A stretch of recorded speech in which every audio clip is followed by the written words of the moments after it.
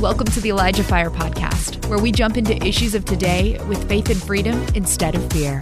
And now here's your host, Jeff Tharp. What's going on, everybody? Happy Monday, April 17th, 2023. Welcome to ElijahFire episode 217. I hope you guys had a great weekend. I certainly did. It was very productive. You know, when like you get to the end of the weekend and you just look at the bounty of productivity and you go, yeah, that's what I'm talking about. So that was this weekend, or last weekend, I guess. And it was great. I just felt really good going into the week. So also I wanted to let you guys know that starting next week and going for 2 weeks, we will be going down to only 3 days a week. That'll be Monday, Wednesday, Friday. Why? It's because we're going to Israel, everybody. Pretty much everybody at the Elijah list, most everybody is going. It's going to be a great trip. Can't wait to give testimonies. We'll try and post some stuff on our social media.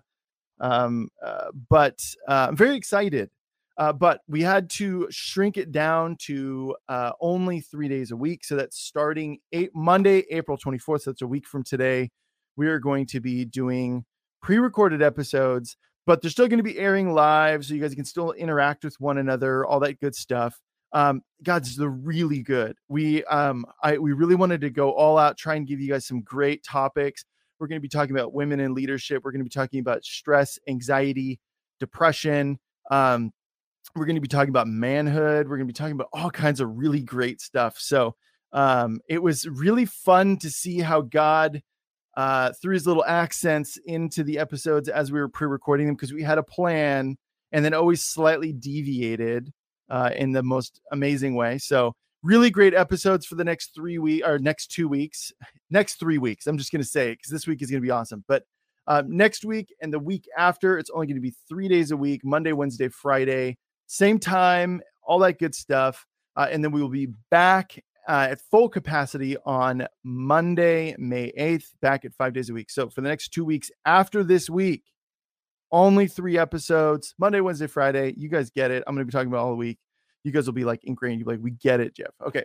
So my guest today is a new face for some. And I've been actually wanting to get on for a while. I've had his wife on, Justice, and we love her. And, we talked backstage. She's like, you got to get Chris on. I'm like, yes, I do. And it finally happened. So he's the chief operations officer of Restore 7. Also, like I said, he is the husband of Justice, formerly Enloe, now Kuehl. Let's give it up for my guest today, Chris Kuehl. Chris. Hey, Jeff. How's it going, man? Good. Welcome to ElijahFire, man. Yes, good to be here. You do a great job on that intro. Oh, thanks, man. The whole thing. Yeah, just you were made for this. Just feeling it, man. I was just feeling it. Yeah. I said your last name correct. That's not correct. Kuehl. It's Kuehl. Kuehl. I know. I wish it was cool. I heard that mostly growing up every first day of school. Yeah. Well, it's better than my last name is Tharp, which is people used to call me Jeff Fart. So, which is just not great. Yeah, I could see that would be a rough one in middle school. Yeah, it's all good. It's all good. So, okay, like I said, you're a new face. So why don't you tell people a little bit about who Chris Kuehl is? You can go back as far as you want, back when you were a wee lad, and then we got some really great topics to talk about today. Well, the elevator pitch. I'm from Colorado, currently residing in Tennessee. I grew up out west and kind of had a radical transformation with the Lord in my late teens, kind of early 20s. Lord really kind of rescued me out of some stuff and then dumped me into Africa, actually, of all places, where I had many, many months spent traveling with Heidi Baker and just some people just experiencing the radical power of God, which was really an amazing thing for me at that point in my life. Spent most of my early 20s traveling all over. I lived in Israel for a while. I've been to something like 33 different countries, a lot of that for missions related work. Come on. In my mid 20s, God brought me back to the States and ended up founding 3 technology companies over about 8 or 9 years, I guess. So I was in my early 30s. Happened to be doing a trip through Nashville, Tennessee, where I met my wife, my current wife, my only wife, Justice Enloe, and kind of that the rest is history. So I started Wow. working with John and Elizabeth, and they're amazing people. And we now all live in Nashville. So Dude, that's kind of the Cliff Notes version. yeah, and there's a lot to unpack in that. So we'll have you back and we'll unpack that some more later. But that actually is a really good segue into the first topic, which is about rediscovering truth. And I know Justice, we've had her on. She's really big into it. She had mentioned to me that you are as well. And you guys are actually launching a show, which is called Moment of Truth. Moment of Truth, yep. And we're actually, as an organization, we're launching a platform called Restore 7 TV, which is all focused on Reformation. Wow. So, our heart right now is really just for societal reformation, to see the goodness of God and really God's narrative in all of society just show up. So to start seeing things like media redeemed, government redeemed, family redeemed, all these things that really take huge precedent in our life, and we're all about the spirit, revival, all those things, our thing, our core message though is one of reformation, and Justice and I specifically feel very called the idea of truth, and early on, the Lord started speaking to us, Jeremiah 16:19, which is, where Jeremiah is basically calling us out saying, "Oh Lord, my strength, my fortress, my refuge in the day of affliction. The Gentiles shall come to you from the ends of the earth and say, surely our fathers have inherited nothing but lies, worthless and unprofitable things," and I feel like we started just feeling like, man, we're at this place where we're having to have like serious conversations about like, what is a man? What is a woman? Like we have drifted so far from any kind of truth, and so for us, we feel like there's going to be a swing back where, there's a story that I love by a New York Times journalist. I wouldn't necessarily recommend this movie on his life. It's called Running with Scissors, but he was basically raised in this kind of wild home. His stepfather was a psychologist who was experimenting with free love and drug use and all these things inside the home, and so he grew up in this hypersexual environment. Basically, nothing was off limits. Everything was like explore.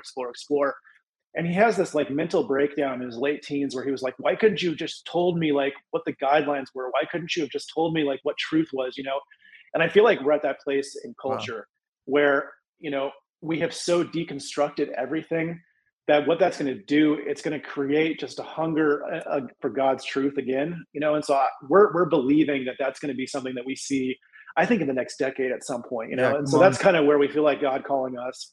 Well, it has to, Chris, like, because otherwise, I mean, you see the breakdown of civilizations when you start questioning things that aren't meant to be questioned. And look, I think hey, maybe we can just unpack this a little bit. Do you feel like some of this has been the church's inability to be able to embrace hard questions? Totally. I personally have experienced in the past, people are like, don't ask that question. And I would, so I would love to hear your thoughts. Well, I definitely think that, and I think that one of the Jewish customs that I love so much is there's this custom that they have of all exploring the scripture together. And, they'll sit in a circle and they'll ask like really hard questions as a community, as a family, and they go through topics, and there's kind of this openness to like, let's dive in and figure out like, we don't understand what this means, or we don't understand why this exists. There's kind of an openness and honesty to the word that I feel like, the Western world hasn't totally adopted yet. And when that happens, people don't know what to do with those hard questions. And I think that, there's a combination of, I think a lot of teachers and pastors and churches, unfortunately, hide behind this idea that like, that's a cultural thing. We can't talk about it. That's a political thing. That's something that, and so they kind of hide behind this, we're only going to talk about, these very safe things, or we're going to only talk about the gospel. And these are all really important things, but there's a lot of life that lives outside of these, this truth, and so I think from that standpoint, we've kind of absconded our responsibility of interacting and dealing with culture where it's at, and because of that, it's really eroded to a place that, it's going to take a fight to get back, Yeah. So in regards to, because you spent 2 years in Israel, or 2-ish, or give or take, I don't know exactly how long. Yeah, that's a good. Yeah, but obviously you became very, you're very familiar with the scriptures, obviously very familiar with Jewish customs. And so when you were mentioning as a community, this idea of coming together and looking to the scriptures together, I see that, how do I want to say this? I see it like in the West, I see us doing that, but not, it's mostly like, I'm going to ask the hard questions, but it's all to disprove the scripture. Like that's the attitude, is like, I'm going to prove that this is fake. I'm going to prove that that's fake. But I'm just curious what the mentality is. It all coming together with the understanding that this is truth, that the scriptures are the foundation of truth. I'm curious if you can speak to that perspective, because it's not just, okay, we're going to ask questions, but there's got to be some foundation, right? Like, okay, hey, we come, we believe these are true, but we want to understand them. And so we're going to talk about it together. I'm just curious about that. So I think you've hit on something that's really, really important. And I think like you're hitting on something that I feel like is producing the fruit of Gen Z right now, which is that, our generation has kind of sold this idea that everything needs to be deconstructed. Yeah, come on. And so we are living in a deconstructed society, and you see the fruit of that in Gen Z. It's like they have nothing, I mean, they really have no idea what truth is. And this is why, you can see the fruit of this and the gender confusion. You can see it. And I mean, we could go on for what this fruit is producing, but you have to, at some level, go into something with some foundational principles. These are unshakable things. Like, we believe that God is, we believe that Jesus is so you kind of have to have these things that you go into. And I think I'm not going to say that every, Jewish person that interacts with, the whole process of asking questions is called midrash. So they'll midrash together. Okay. And so, but that is typically something that's done by people in good faith, right? So you have to have those conversations with some level of good faith to, experience the fruit of what that can produce. And so, but I think right now you're totally right. Like, if you're going to deconstruct something, you have to deconstruct it so that you can reconstruct it with something better. That's the whole point of deconstruction. A healthy deconstruction does so with the intention of finding something healthy to reconstruct with. But right now, it's just deconstruction. There's nothing. We're not rebuilding anything of value, anything, And so I think that's producing a lot of the sickness that we're seeing in culture right now. Yeah, for sure. Absolutely, man.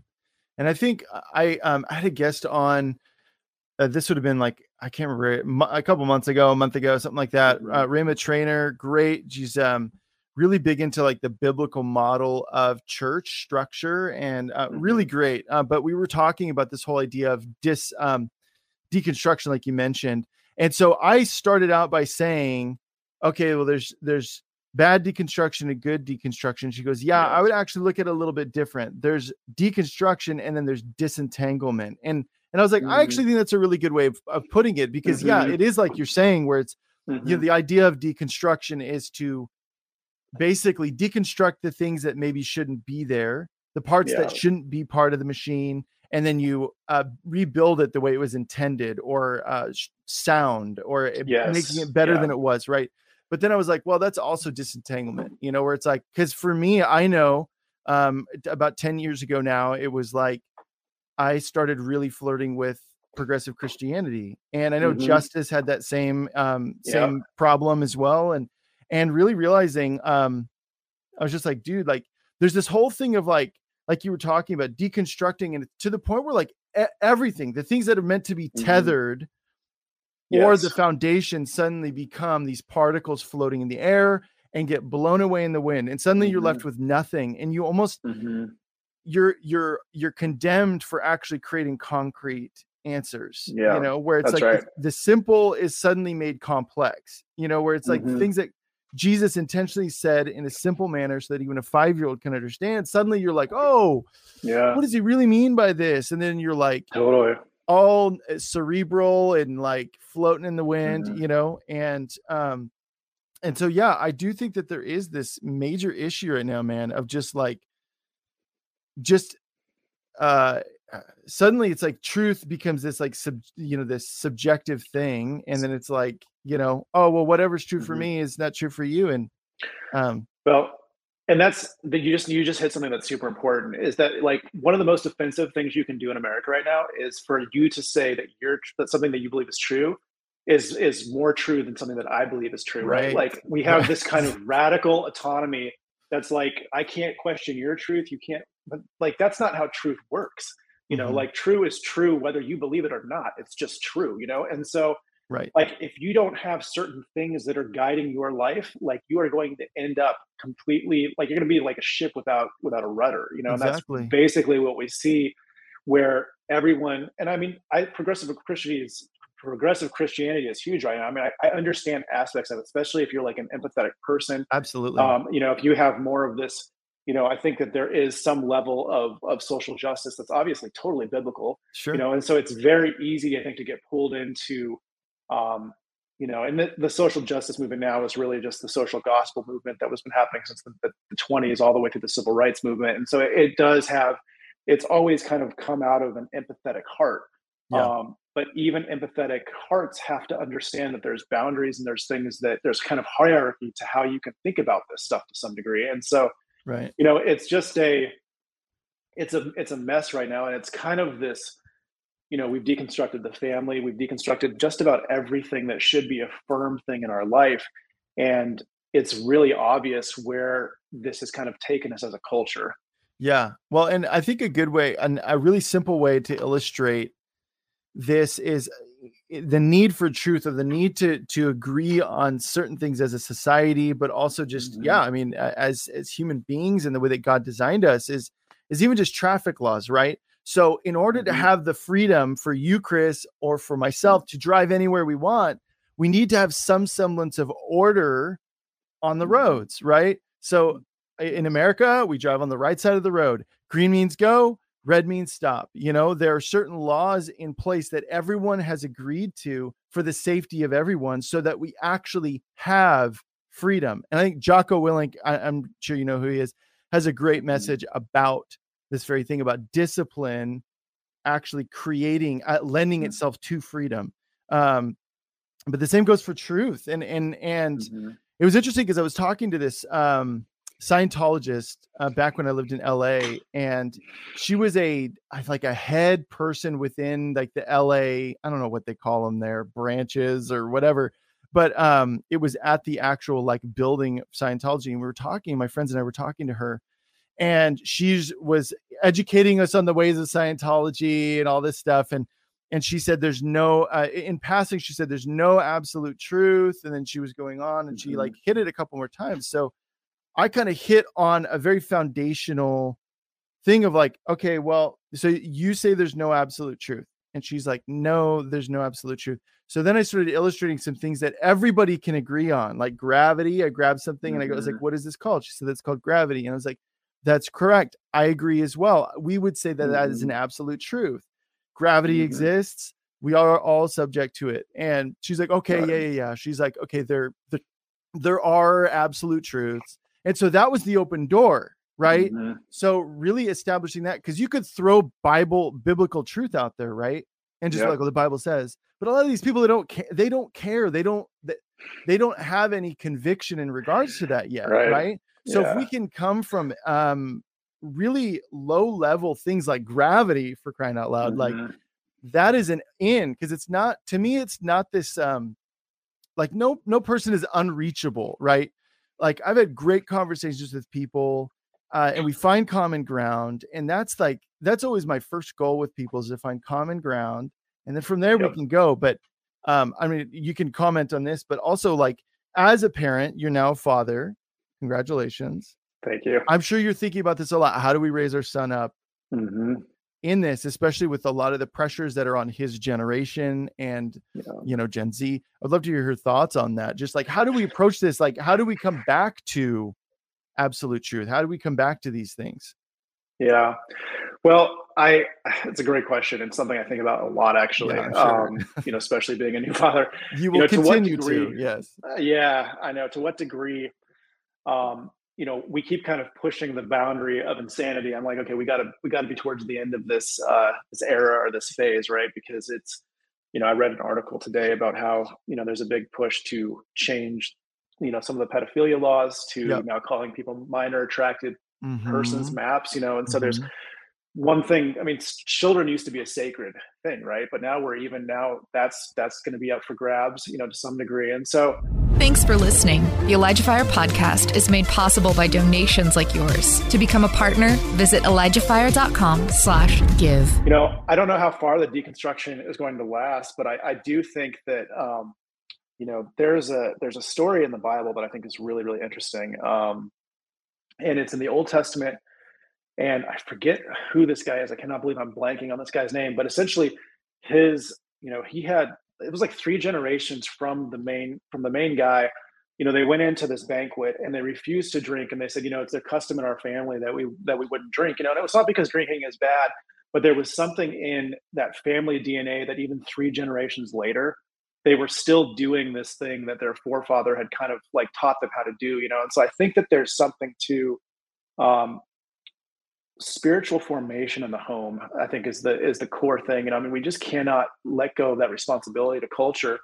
I think one of the things that my wife and I think about is how do you contend with social media when you're trying to raise children, because it's such, I think that the reality is if you don't take like a really strong approach, and I don't mean like force of hand, but I'm just like talking about from the time, if you don't spend time with your kids, if you don't develop them, if you don't really sow into them, probably the hours it's going to take to do this, culture is going to raise your kids, Absolutely. So for us, I think it's trying to figure out like, how do we do this in a way that allows them to kind of grow and develop and make their own choices, to some degree. Obviously you can't just take them away from culture and society. That's right. That's not going to work either, so right.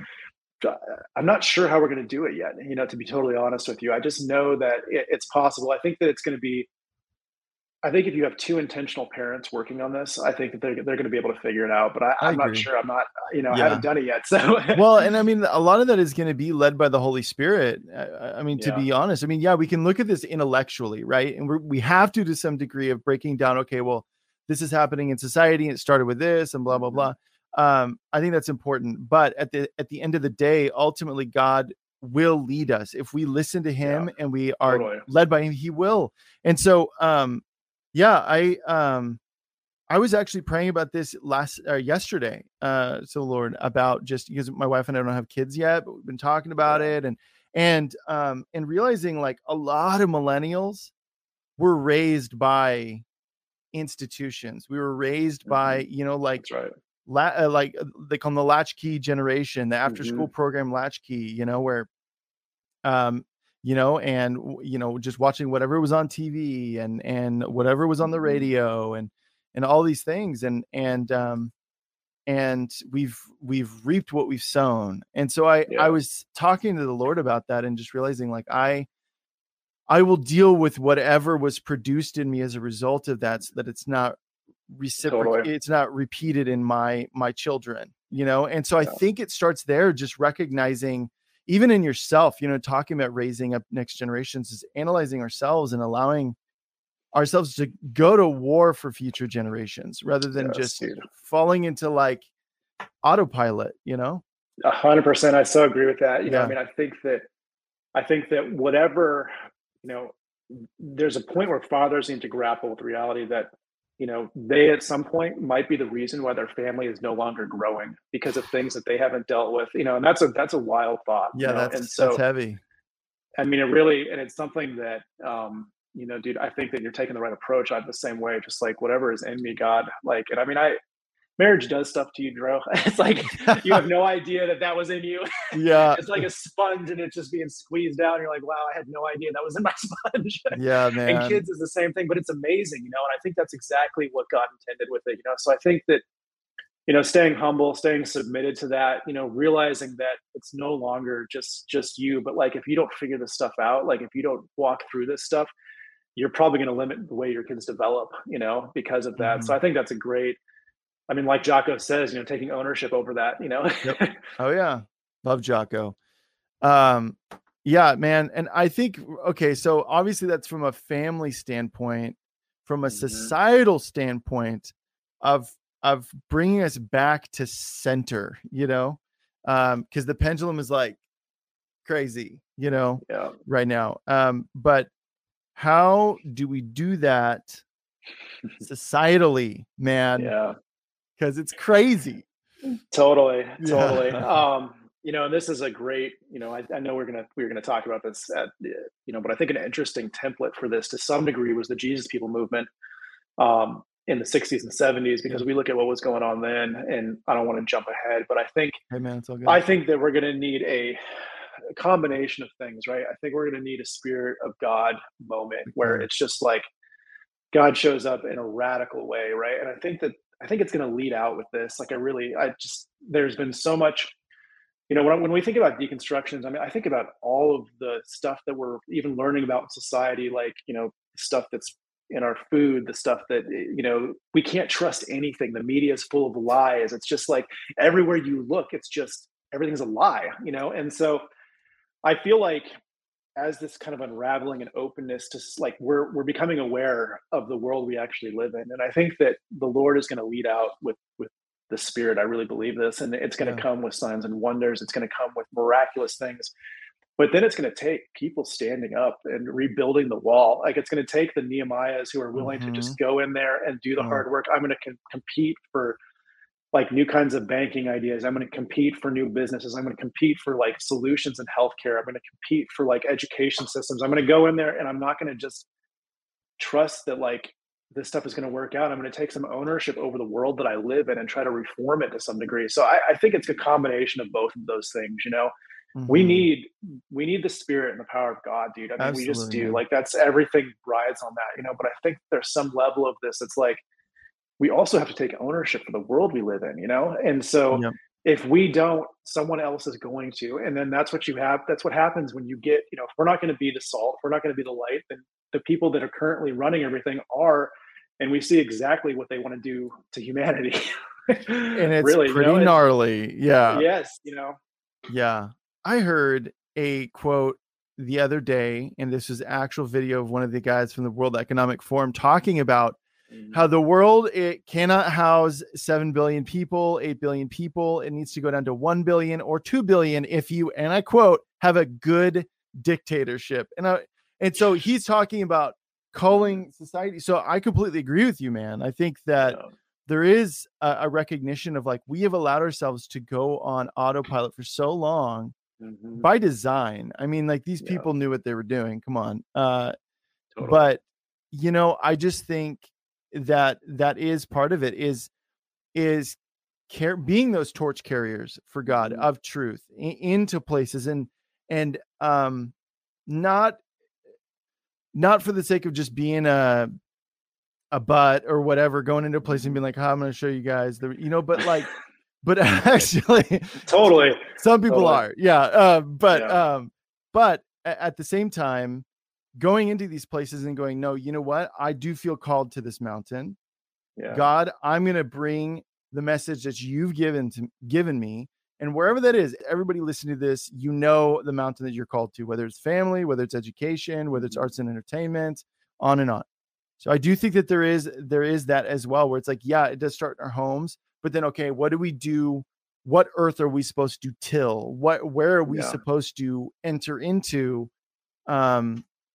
And allow God to open those doors too, for sure. But dude, move of God, big time. Like, completely agree, man. Like, we can deal with it, like looking at it like this, but then at the end of the day, there is that supernatural element of God just stoking this fire within people, of people going, oh man, like there's gotta be something more than this. And that's what we did see in the Jesus People movement. Yep. And I think it's going to be a combination of these kind of Joseph roles and people that just have this leadership, that are willing to kind of go into hard situations, sometimes not even because you chose it, but also moves of God, and I think we're at a really exciting time, dude. I mean, I feel like we're in a transitional moment right now. Everyone, there are ways that you can look at where we're at right now and be really like, oh my gosh, this is horrible. Everything's decaying and dying. And, it's like, look at how evil everything is. And all that's true. It is super evil is being revealed on a massive scale. But I think that if we can look at this as a transitional period, if we look at what happened, during the Exodus. People were put into slavery, and then God showed up in this crazy way and probably scared Israelites and the Egyptians, and then it ends kind of with Pharaoh's army being totally taken out in the Red Sea. You look at Noah and there's this flood of the earth. You look at David, like going up against Goliath. You look at Israel in 1948 when it established itself as a nation, then it was attacked by 4 countries around us. It's like every transition comes with like this chaotic moment where you're like, wow, how is this going to go? How is this going to go? It's like, and so I feel like for us, it's just significant. We got to just hold on to hope, dude. We got to see the chaos around us as God is going to move and react against this. And so, yeah, that's how I see it right now. Yeah, shifting your focus, where it's like if you have fallen into despair, I would ask, who are you listening to? Because God doesn't he's not going to bring you into despair, not in this hour. Like that's not what he does, no. God always makes a way when there is no way. And so I look at even just with society right now, where I agree with you, man, like it feels pregnant with something like, like it's like a powder keg ready to blow. It's just a matter of when, and really honestly, man, like, I've been talking a lot about repentance. Oh, did you catch that segue? We're going to be talking about that. We're talking a lot about totally didn't plan that. But I've been talking a lot about repentance, and that has been something that has been, I've seen it. It just is, that message is showing up everywhere. And it's because there's this desire within the body of Christ to just be like, man, I gotta, once and for all, this thing in my life, I just got to get it over with. I got to, God, let's just get it once and for all. I look at something like that and I go, why would God be doing that unless to prepare us for something? You know what I'm saying? Totally. So, yeah, I would love to hear your thoughts on that. Yeah, well, I love this idea of repent. And I did, Justice and I talk a lot about this. I think about this a lot. Johnny loves this idea as well. And I think when we think about repent, what's the first thing that comes to mind? I think most people think of kind of like sin management. It's kind of like, I'm in trouble and I did something wrong, and dude, I'm all about holiness and getting right and getting, I'm all about all those things. But when Jesus came and he was, and he said, repent for the kingdom of God is at hand. That the root word of that, and obviously I know he was talking in Aramaic and Greek, and that's translated. And so, we have metanoia is the Greek word for that, or the Aramaic word for that. But teshuvah is the Hebrew word. And I like to talk about teshuvah because he would have been reading the Hebrew scriptures at that time, And so I think it's important to look at how is he thinking about that word when he said it, And so when scripture talks about repentance in the Old Testament, he was typically talking to Israel when they had done something, they had screwed up in some way, and God is saying, if you repent to me, I'll bring you back to your land and I'll bring you back to my presence, and it kind of came with these two things, a place and the presence, and so then Jesus shows up and he says, repent, for the kingdom of God is at hand. And he's kind of introducing two things again, which is the place is the kingdom, and the presence is now this like new access point essentially to who he is and to God. And so we see him kind of coming on the scene and doing this same thing. And I think that we don't fully understand like what this word means, because it really means to return to something.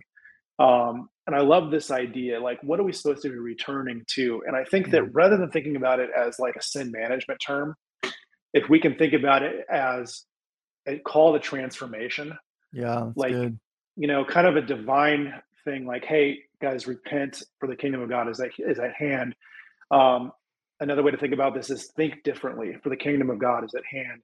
Transform yourself, for the kingdom of God is at hand. And so there's multiple ways that we can kind of translate this that I think gives us a fuller idea of actually what God is doing here. He's giving us a radical like call into a supernatural kingdom. And so, I think sin management and the fruit, like when our heart gets access to that kingdom, when we start to dwell in his kingdom and his presence, I think that actually fixes a lot of the sin management issues that people struggle with, And if you're just trying to deal with like whatever it is you're dealing with on your own, that typically doesn't work very well.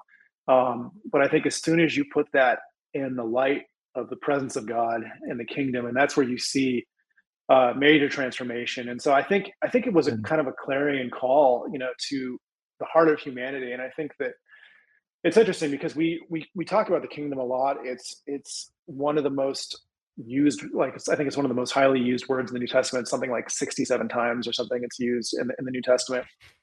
But we can see that we don't always experience the kingdom, right? It's like it's here, but it's not here. It's like it lives in tension, right? Because it's like, I'll pray for someone and I'll see them healed, and then sometimes I'll pray for something and see them like nothing happen, and I don't know why is the difference, and so I feel like one of the roles of the believer right now is to just bring the kingdom to every place that we touch, on the earth. I mean, if we can think about the kingdom as, it's imagine that every heart, all 7.6 billion people on the earth are like matchsticks, and as soon as the kingdom has access to my heart, then that matchstick like starts to light, and the idea is to ignite, the planet with the kingdom of God, and that's what brings transformation. And so that's really, when I think about this word, it's a return to, it's a return and an access point to the Spirit of God in a way that I just think we don't really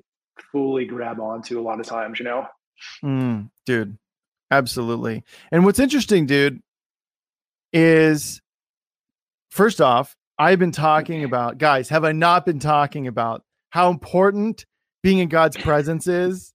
Have I not been talking about that for like forever now? Okay. So first off, total confirmation. But a lot of it too is like, when we get for a long time, I was so fixated on one particular sin in my life.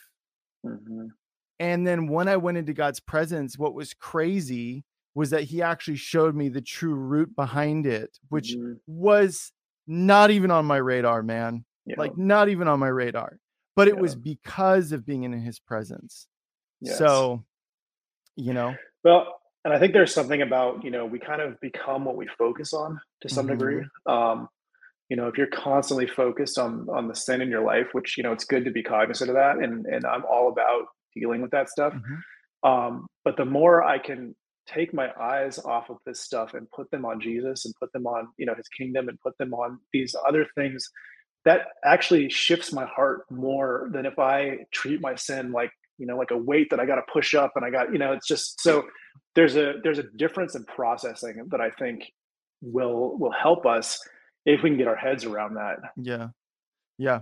And honestly too, man, like the verse that everybody knows, now we're new creations in Christ, like I'm butchering the verse, but I think that is the reality. And what I started to realize, also like the sun sets free is free indeed. I've been quoting that one a lot lately too, just because this is something I've been really thinking about lately. Is just the recognition of like, okay, it says that I am that now. I am a new creation, and yet I'm dealing with this old stuff or whatever. And what's wrong? And for me, it was more like I was trying to be a new creation rather than allowing myself to just abide in his presence and accept that is the fruit of what Jesus paid the price for, right? And recognizing that, and that revelation came from being in intimacy with him. That's where it came from. It wasn't from me trying to unpack this passage or that passage. All of a sudden it was just like, I was spending time with him, and then I read it and I was like, oh my gosh, like I get it now. Like, and it wasn't because of anything my brain did, right? It was all because of being in his presence. So I totally agree. And I think that's a discipline that we've lost to some degree, is spending time in the Word, allowing ourselves to, even if it's 10 minutes, 5 minutes, have some part of the day that we're just silent and we sit in the presence of God.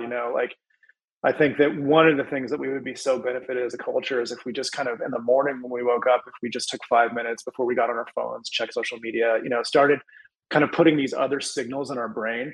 If we just intentionally took some time, and I realize it's hard with family and kids and all that stuff, but we just sat in the presence of God and started every day to some degree with that awareness in our spirit, versus being programmed by the news, the media, social media, the distractions, all that. I mean, it's going to hit eventually in the day, but if we could start with that freshness of heart, Yeah. I think people would be shocked at what that could do for you.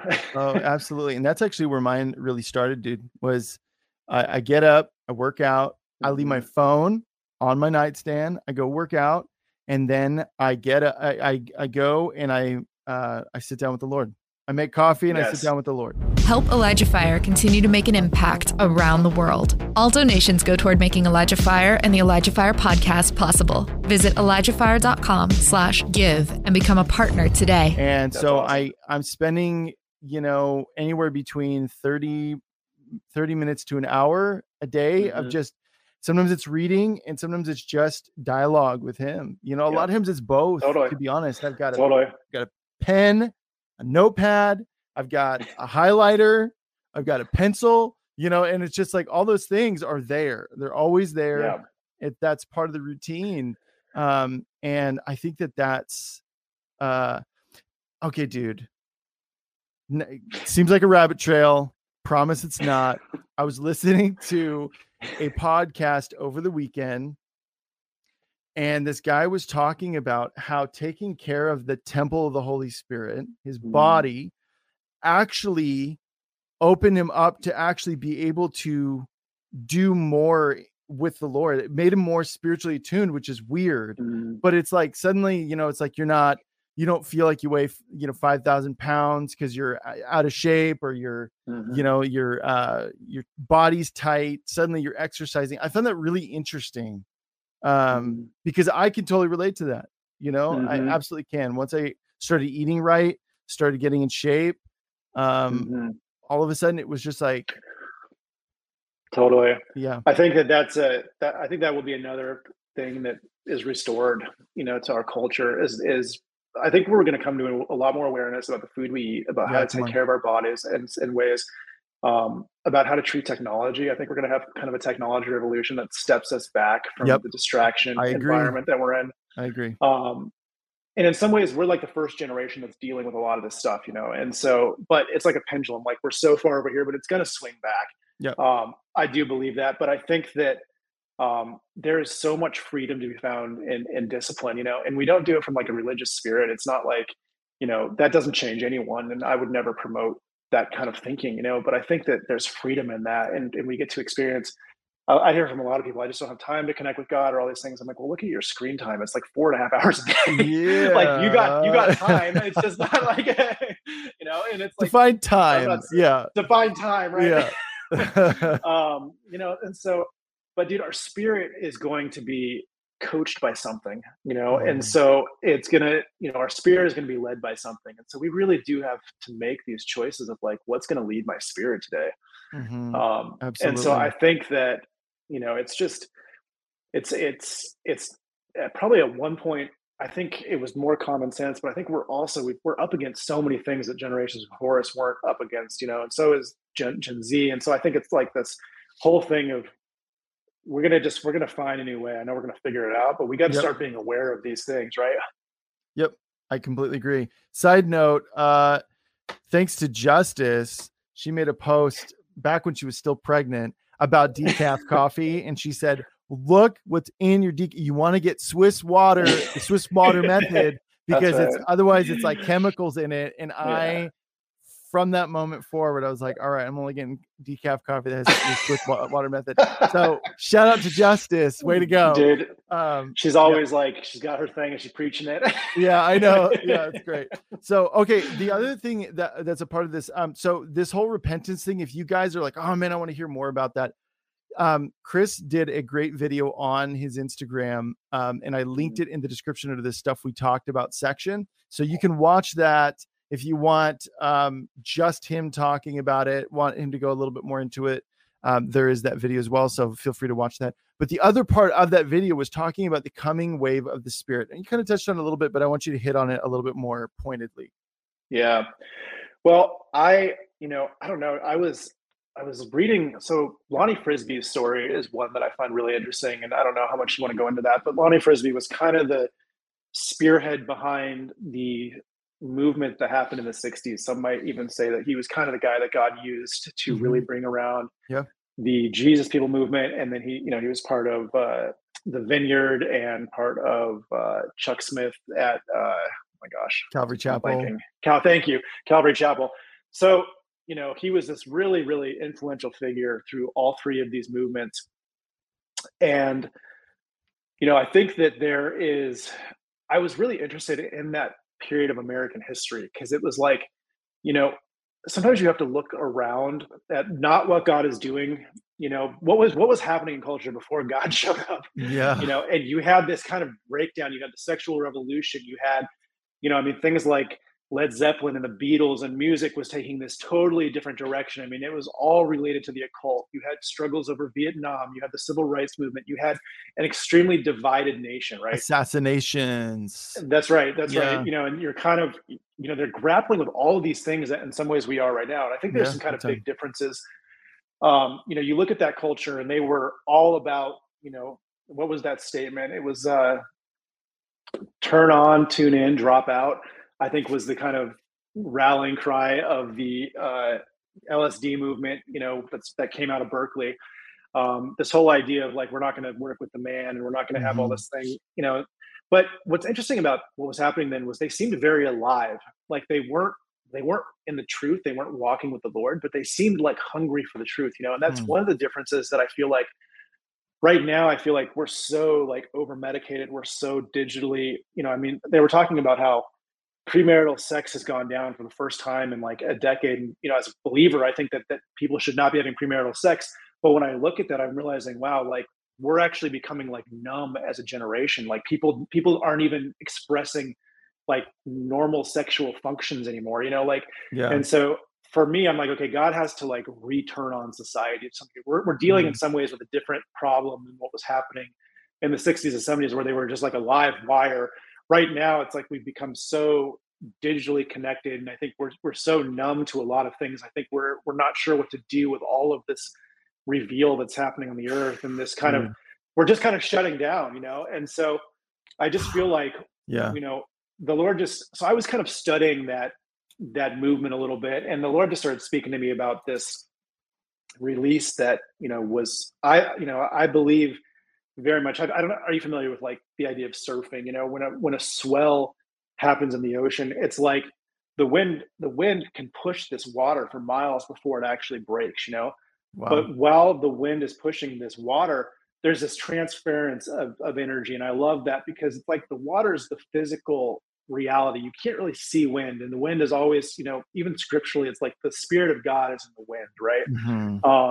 And so the wind is kind of transferring into this physical reality, and then the wave happens. And so the Lord gave me this picture, and I just feel like right now what's happening in culture is that He is swelling culture right now, but then there's going to be this massive move of God. And so I'm really believing in that, and for me, I was just like, God, I want to ride this wave. Like I want to be right. Where can I be to ride this wave? And so for me, that was just something that, I think I was studying the Jesus People movement. Specifically, I love Lonnie Frisbee's story, even though there's a lot of complications to that story. Sure. Yeah.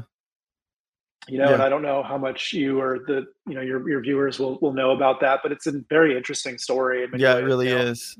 Yeah. I've looked into it as well. Like right after the Jesus, what is it called? Jesus Revolution. Was that the movie? Jesus. Yeah. Immediately I noticed that Lonnie Frisbee, I don't want to say villain. He wasn't the villain of the movie, but there were moments where he kind of was purposed as a kind of an obstacle for whatever was happening. Right. And I feel like that is, as I immediately was curious, because I was like, I'm curious about this guy. So I started looking into it, and I found that just like everything, there are two sides to every coin, and so there is a whole nother side. And yes, Lonnie Frisbee had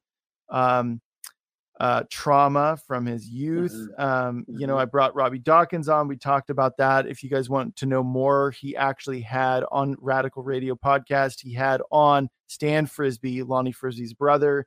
They talked a lot about his upbringing. It's very insightful. So go check that out. It's like 2 or 3 episodes. But part of me, man, like looking at, I don't know if you've probably thought about this a little bit as you looked into Lonnie Frisbee. Do you feel like there was an opportunity that got missed in the Jesus movie or the Jesus movement, Jesus people movement? Like, do you feel like there was something that God was trying to do? Because I don't want to hear your thoughts before I say anything. Well, I'm not totally sure where you're going with the question, but this is kind of what I think. I don't think that God's limited. This is what's amazing about Lonnie Frisbee is that even in spite of the brokenness that he experienced, the sexual abuse that he is basically, I mean, he was molested as, a teenager. Oh yeah. He was rejected completely by his father.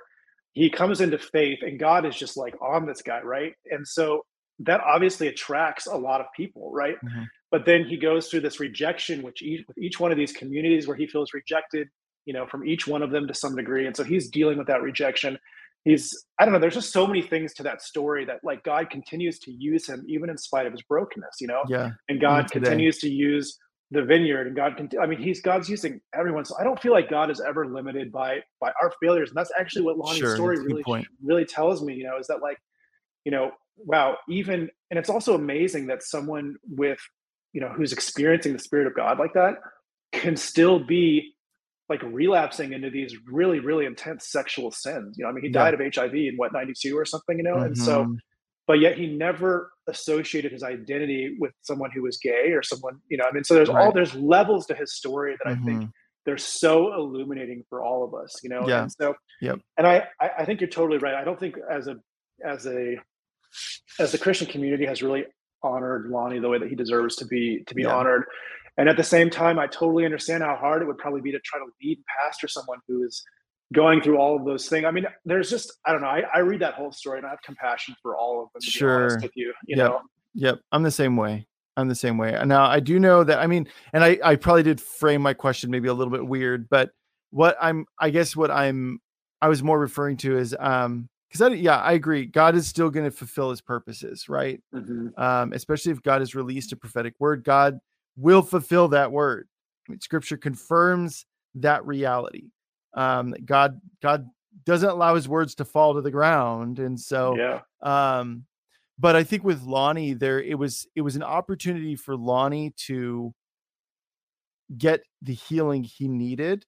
Yes, absolutely. It was also an opportunity, and it was weird that God picks people like this, but it was also an opportunity for the church running into the same thing we're running into now, where whatever God is doing on the earth, we have to operate within his power. We cannot divorce ourselves from God's power so that it makes us feel more comfortable, so that it makes us more palatable to certain groups of people. We need God's power. And the same was true back then in the Jesus people movement. And God chose Lonnie, not that Lonnie was any kind of Messiah, not that he was fully intended to, but I've talked to people that were at his meetings, and this is something that the movie didn't portray, but people got healed at his meetings. So those people he was praying for, they got healed at his meetings.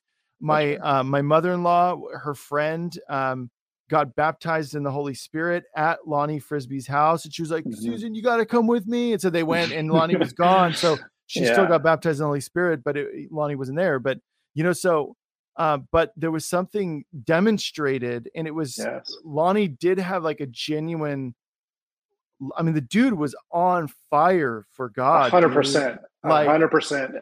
And when you cannot take that from him. Yeah. Right. Yeah. And when you're around somebody like that, it's contagious. Not, and teach me, but going, dude, I want to operate in that same way. I have access to the same power. Let's go. That's right. And he had a childlikeness to his nature that I think allowed God to use him and to move in him, even after experiencing such brokenness and dysfunction. Yep. He retained some level of that childlike heart, and I think that God used that in him. And so I totally, I do agree with what you're saying there, and I think that Lonnie is a testament, I think, to a lot of our lives. And it's also a testament that just because you're experiencing the Spirit of God do all these miraculous things and amazing things doesn't necessarily mean that your heart is healed from these things, and I think that's where the church really missed an opportunity with Lonnie, was to heal that rejection and that, all the things that he'd experienced. I don't think that I don't think that was stewarded very well from my understanding of it. Right. Yeah. Yeah. And I think too, like having the courage to be able to, number one, face, if someone comes to you and they confess something, to have the courage to look them in the eye, right? And to walk through this thing with them. But also if you are holding on to trauma, you are holding on to things, now is the time to let those things go. So I would say on the one hand, to the person who's, hearing some confessions and you're like, whoa, dude, to have the courage to look the person in the eye, and to pray for compassion towards that person, that God's going to help you walk them through that. But on the other hand, if you are dealing with that stuff, to have the courage to confess it. Yes. Because right now, guys, like it is time to just like spotless bride, man. That's Spotless right. bride, No, Chris. totally. I think that's the tension that we have to walk, dude, is holiness without becoming religious and judgmental about it. We cannot remove the standard of God, but I think that we can learn how to walk through it with people and ourselves, with grace and I really do think that, there's something that's so significant about the power of confession. Yeah. Just be willing to take stuff out of the darkness and put it into the light. It loses all of its power. It really does. That's why I think that's one of the things the Bible is so clear on, that it's just so powerful. It's just confess and get it into the light, Come on. All right, man. Well, I would love for you to pray for people as we close this out. This is great, man. Yes. So much juicy conversation. This is great. Absolutely. Yeah. All right. Well, Lord, I just lift up everyone who is listening to this conversation right now, God. I pray that you would just speak to everyone's heart, God. Just, Lord, if there's anything that's just kind of lingering in their spirit, Lord, or just this thing that kind of seems like it's grabbing onto them and they just can't get it off. But I pray right now, God, that you would just, I pray release over every single person's life right now, God, that you would just totally break off anything, Lord, that is just taking away from this person's ability to fully experience your kingdom, God, the revelation and transformation of your presence and of your kingdom, Father. I also just pray, God, right now that you would speak to every person, Lord. What is their role in the upcoming revolution, God, that I think is going to happen in the spirit in America, Father? And I specifically feel like there's something significant that God is going to do in America. What is my role? What is the thing that you want me to do? Help me to be in position like a watchman on the wall, that I am ready to spring into action for what you're going to be doing on the earth. In your name we pray. Amen, Father. Amen. All right, Chris, how can people follow you? When is your show going to finally come out? All that good stuff. I think, it's probably going to be another month or two. My wife and I are really only active on Instagram right now. We just had a baby and we're just kind of limited to that. We just started a few weeks ago, but we're going to be very, very active on there. So that's just Justice and Chris on Instagram. And we'd love to have anyone who wants to check us out do it. Come on. Well, dude, thank you so much. This is great. Thank you, Jeff. I appreciate it. Yeah. Everybody, that is our show. Have a blessed Monday. Tune in tomorrow. We have Kelsey O'Malley back in the house. She was on maternity leave. She is back. I cannot wait. It's going to be amazing. We've missed her. So you don't want to miss that. That's at 2 p.m. Pacific time, 5 p.m. Eastern time. Also, ElijahFire.com/donate is how you donate. All proceeds go towards keeping this free at 5 days a week. And then we take a portion of every single donation and we funnel it, Chris, into our water well efforts over in Uganda. That's awesome. New water well every 3 days. Amazing. Communities transformed because of your guys' donations. So God bless you guys. We'll see you tomorrow at 2 p.m. Pacific time, 5 p.m. Eastern time with Kelsey O'Malley. Okay, bye. This has been ElijahFire. Thanks for listening. For more episodes like this, you can check out the ElijahFire podcast on ElijahFire.com, on Apple, Spotify, or wherever you get your podcasts. You can watch us live every weekday at 2 p.m. Pacific time on YouTube, Rumble, Twitch, and Facebook. ElijahFire is presented by Elijah Streams and is part of Elijah List Ministries. Go to ElijahFire.com/give for more info on how you can donate today.